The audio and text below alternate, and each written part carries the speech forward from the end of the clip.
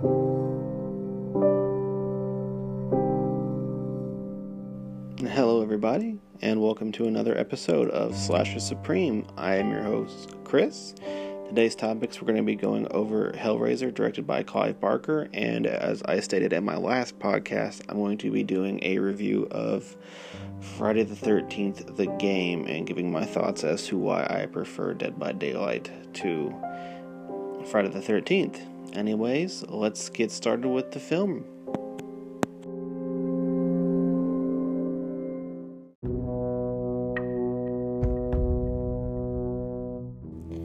Hellraiser is from 1987 and is directed by Clive Barker, the man who wrote the novel Hellbound Heart, which is actually what this film is based on.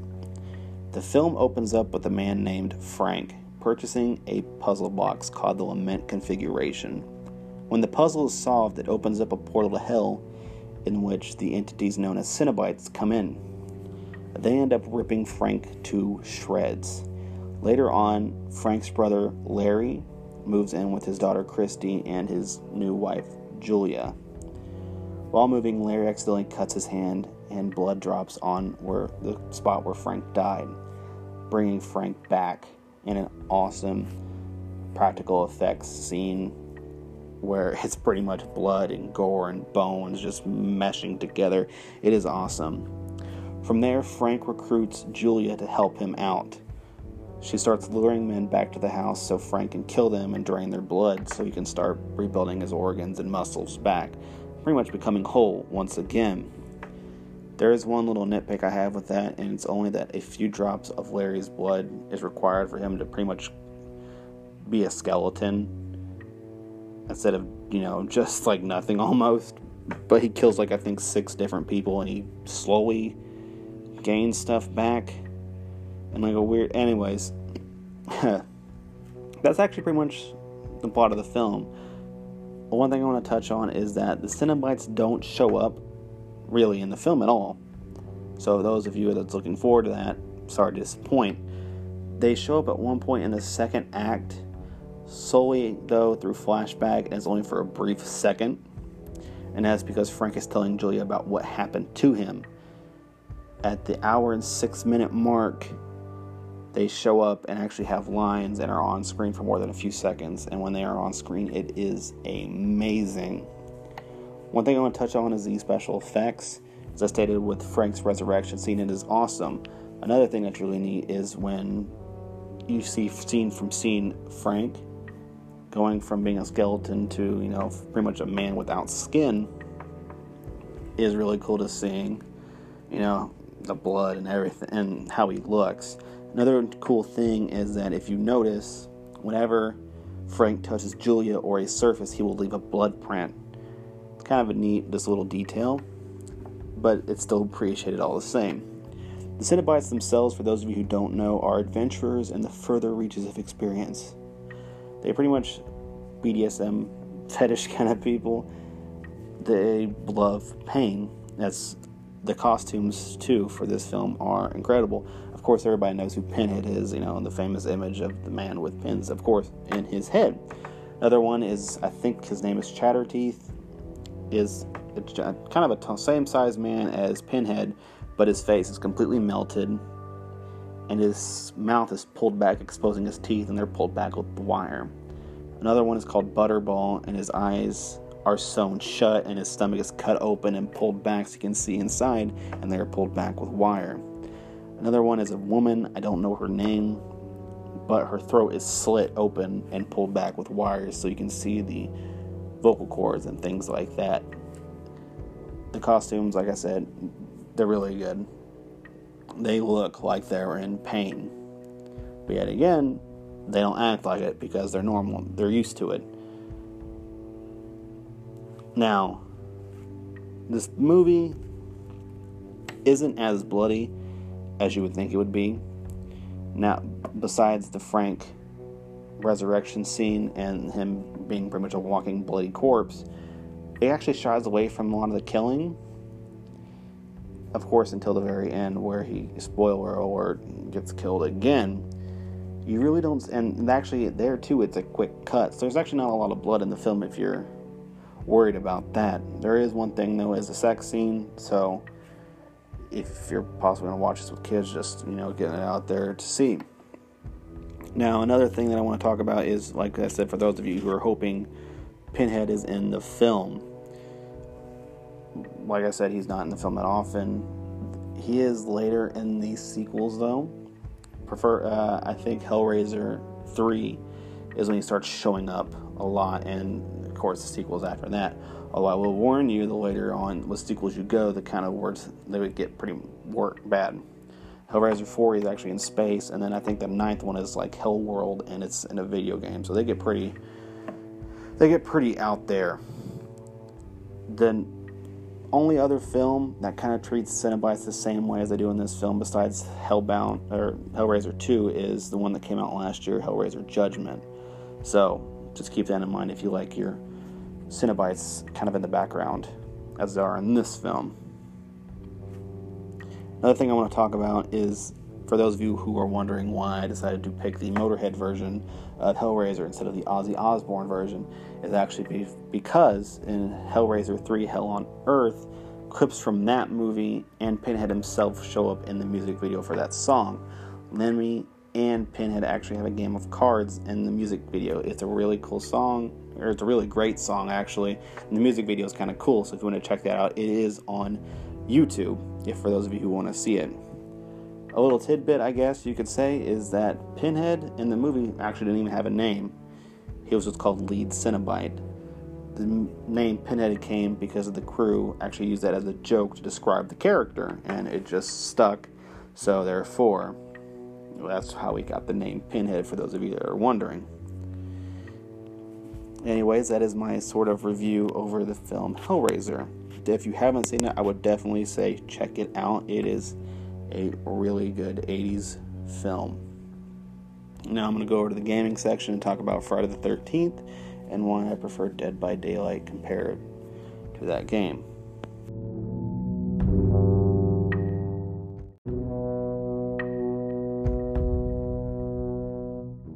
Friday the 13th is available for PS4, Xbox One, and PC. I would say this is a multiplayer heavy game, but they did add a solo component. For those of you getting excited that there's a solo portion of the game, don't get too excited, it is very lacking. Now this game is 7 versus 1 compared to Dead by Daylight's 4 versus 1. In the same way, Jason and the camp counselors are randomly spawned on the map. Camp counselors then have 5 ways to escape, or in this sense to win. 2 vehicles will spawn on the map. It is up to them to find repair parts for the vehicles to escape. Also, a fuse will spawn on the map that is used to repair a phone, which will then call the police. Another way is to run out the timer, which I believe is 30 minutes. And the final way is to kill Jason. This involves getting a hold of Tommy Jarvis. A radio tower will randomly spawn on the map as camp counselor is to go and interact with the radio. Once a camp counselor dies, they have a small chance of coming back as Tommy Jarvis himself. Upon then, a female camp counselor will have to find Jason's shack, go in, steal his mother's sweater, come out, stun Jason, and then have Tommy deliver the final blow.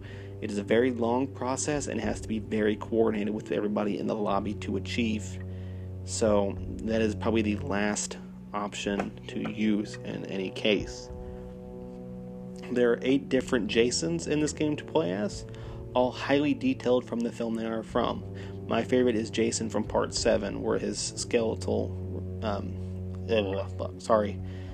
is showing pretty much.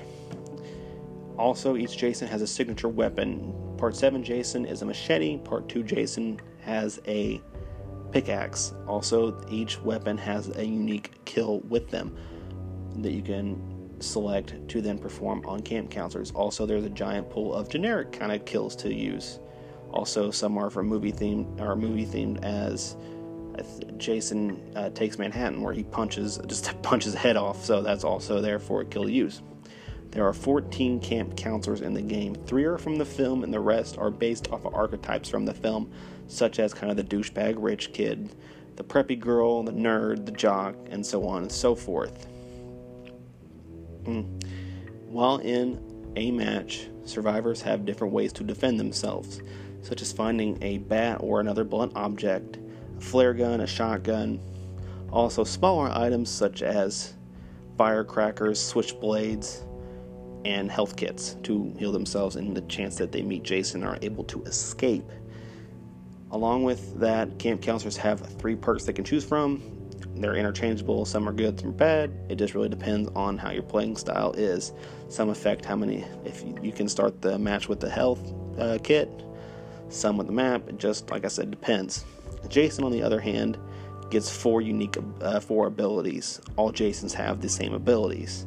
Now, depending on what Jason you pick, they kind of shift. Some have a longer cooldown, some have a shorter cooldown. Part 7 Jason has a longer cooldown on Morph, which is an ability to allow you to transport to different spots on the map, whichever you choose. While Part 2 Jason can do it quicker than him. Also, Part 2, 3, and 4 are able to run, and they're the only 3 that can run within the entire game. Along with the survivors being able to defend themselves with blunt objects in that sense, Jason, on the other hand, has bear traps and throwing knives, which can either completely incapacitate targets depending on how damaged they are, or stop them with the bear trap, and then in the sense of slowing them down with the throwing knives. The one thing I have to say about this game that kind of really makes it sad that this game's doing horrible is that you can tell that they really cared about this. All the maps are taken from movies themselves. And like I said, all Jason, and they're really detailed. And like I said, with all Jasons, they are really detailed too. So you can tell that they had a lot of love for the films. Which is actually a mode I want to talk about. In the solo portion, there are 3 modes you can play. Challenge mode, offline, and virtual cabin. So I'll go down the list. From challenge, you are dropped into a map as Jason and given a certain amount of ways to kill camp counselors to reach a high score. For one example, the first one you do is that a camp counselor is underneath the car. You will then kick the jack, and the car will fall on top of him and kill him. Offline mode, you can only play as Jason and not the camp counselors. That mode, if you want to play as Jason a lot, it's great, but camp counselor AI in that mode is horrible. They have no sense of self-preservation. They will stare at you as you walk towards them to murder them. They will also jump out of windows at random, which will then hurt them. I have seen AI jump out of 2-story windows, even though I'm far enough away that they will not pick up on the music that you hear if you're a camp counselor when Jason is close. They just do it, I guess, to do it, to have fun or whatever. And the last one is virtual cabin, which is what I want. One of my favorite modes, which is also what I just said about them really caring and showing their love for the films. Is this actually shows the ideas they thought, the concepts for each character, all the Jason models up close, the stuff they wanted to add to the game, which sort of sadly couldn't. Which, if you completed all the Easter eggs in the virtual cabin, it did show the next DLC they had lined up, which was Jason X. Sadly, that is no longer coming out due to a legal issue that happened, I think, last year, involving the Friday the 13th franchise, for those of you that remember it or even know about it. That event in itself almost killed this game, actually, as they were allowed to not put out DLC or updates. Now that it's over, they can only put out updates, which still seem to not help this game out at all. So I want to get into the negatives of Friday the 13th and why I like Dead by Daylight more than this game. First off, I want to start off with the community. The community for this game they're kind of assholes, most of them. The best way I can describe this is when the game first came out to now. When the game first came out, like I said, survivors had to protect themselves. And one of the ways was a shotgun. If you shoot Jason with a shotgun, it will stun him, and you'll have to, do a button input for him to get back up. Not for survivors, so you would have people roaming the maps, not just shooting people. So you not only have to worry about Jason, you also have to worry about your teammates who are supposed to be there to help you. They will just gun you down for the hell of it. Now that they have fixed that through updates, people still, in a sense, do it, but not with weapons. They will either shine flashlights that you have equipped on you over and over again to get Jason's attention, or they can message Jason himself if they're in the party, or just before the match starts, and let them know, just follow them, and then they will lead people to, they will lead Jason to go kill people. So you have to really kind of play this as a lone wolf sort of game. Another issue that I have is it's very unbalanced. When the game first came out, survivors had limited resources. Bats weren't there all the time. Health kits, you'd be lucky to find ones. Then with switchblades and firecrackers. Now you can't even go 3 feet without tripping over a damn thing. And it makes it really hard to play as Jason because with, say, the pocket knife, when Jason goes to grab to do a kill animation, they will use the pocket knife stab. They'll go into an animation where they stab him in the throat. He's stun locked, and the camp counselor can get away. If you were playing as Jason, you would be lucky to unlucky to get one person. Now, I've played matches where I've caught 2 people, and they've had 3 on their persons. The max amount of small items you are allowed to have is 3. And yeah, I've grabbed people and just repeatedly been stabbed in the neck over and over again, and it just makes it kind of hard to get kills when they just always have a way to stop you. Along with that, when survivors gang up on you, weapon breakdown for them is a couple hits. Well, if they get into a cabin that's fully stocked, you're pretty much screwed, especially if they're working with another person, because say the camp counselor you're focused on hits you with a bat. The camp counselor can be waiting behind you, wait till you're out of the stun lock, come up and smack you again, and just take turns back and forth, keeping you stun locked. So it's almost like the camp counselors themselves have become Jason, this unstoppable beings in themselves, which I have to say is a very bad issue. It kind of takes the fun out of playing Jason. For those of you who are thinking that you'll be able to play as Jason the entire time, that is not. I'm sorry to say, but it's going to ruin your day. You cannot. When a match starts, a person is randomly chosen as Jason. If you think, if I'm the only one to survive or escape first, I'll be, chosen next as Jason. That is not true either. You will be given a higher chance of possibly playing as Jason, but yet again, it is randomly picked. So you might not be Jason at all. There's been times I've played in 13 matches and not been Jason, but there's also times I've played I was the first person to play as Jason, and then 2 matches later, I was Jason again. So it's really just RNG at that point.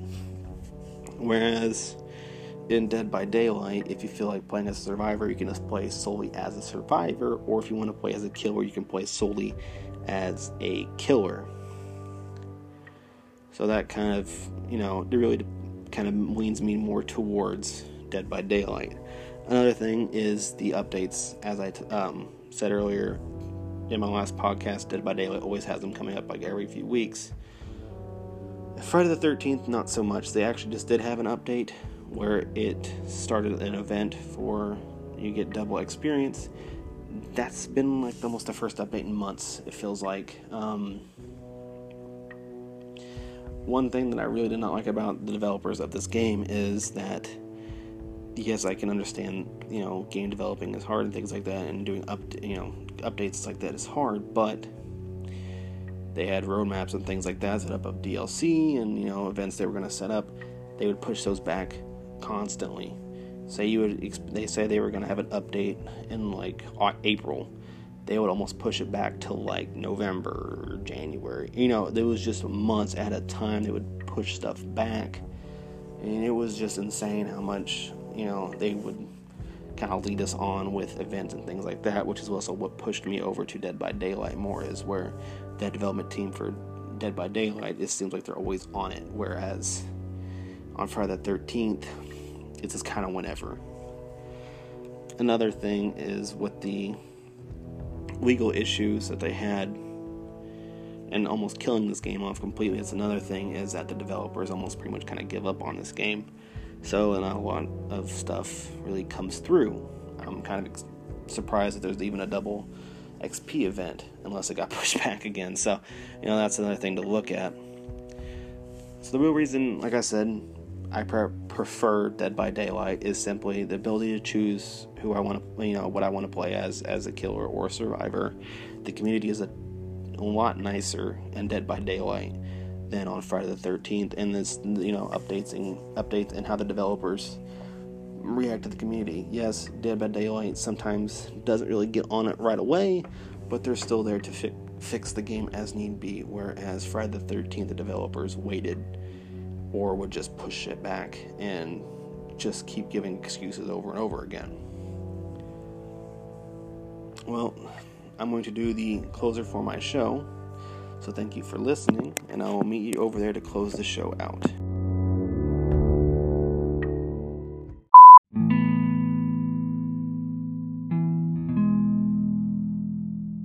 Thank you for listening to this episode of Slasher Supreme. It means a lot to me. Please like, share, subscribe, follow, whatever you gotta do to let me know you're out there listening. Like I said before, if there's a certain movie and or video game you would like me to review, please leave me a voice message on Anchor. Today's little movie fun fact before I go is that the idea of the Lament configuration, the puzzle box from Hellraiser, is actually thanks to Clive Barker's grandfather, who brought back a puzzle box from the Far East when he was away on a trip. Clive was trying to think of interesting ways that a portal of hell could open, and he thought that a puzzle box would be a very interesting way. So there's a little tidbit for you to know, just another random fact. Also, in regards to next week's podcast, I will not be doing a game review. Anything I'm playing right now, I really don't have anything to talk about. So I'm either going to do 2 movie reviews or an in-depth review on possibly one of my favorite films. So I'm not sure yet, but thank you for listening, and I will see you on the next episode.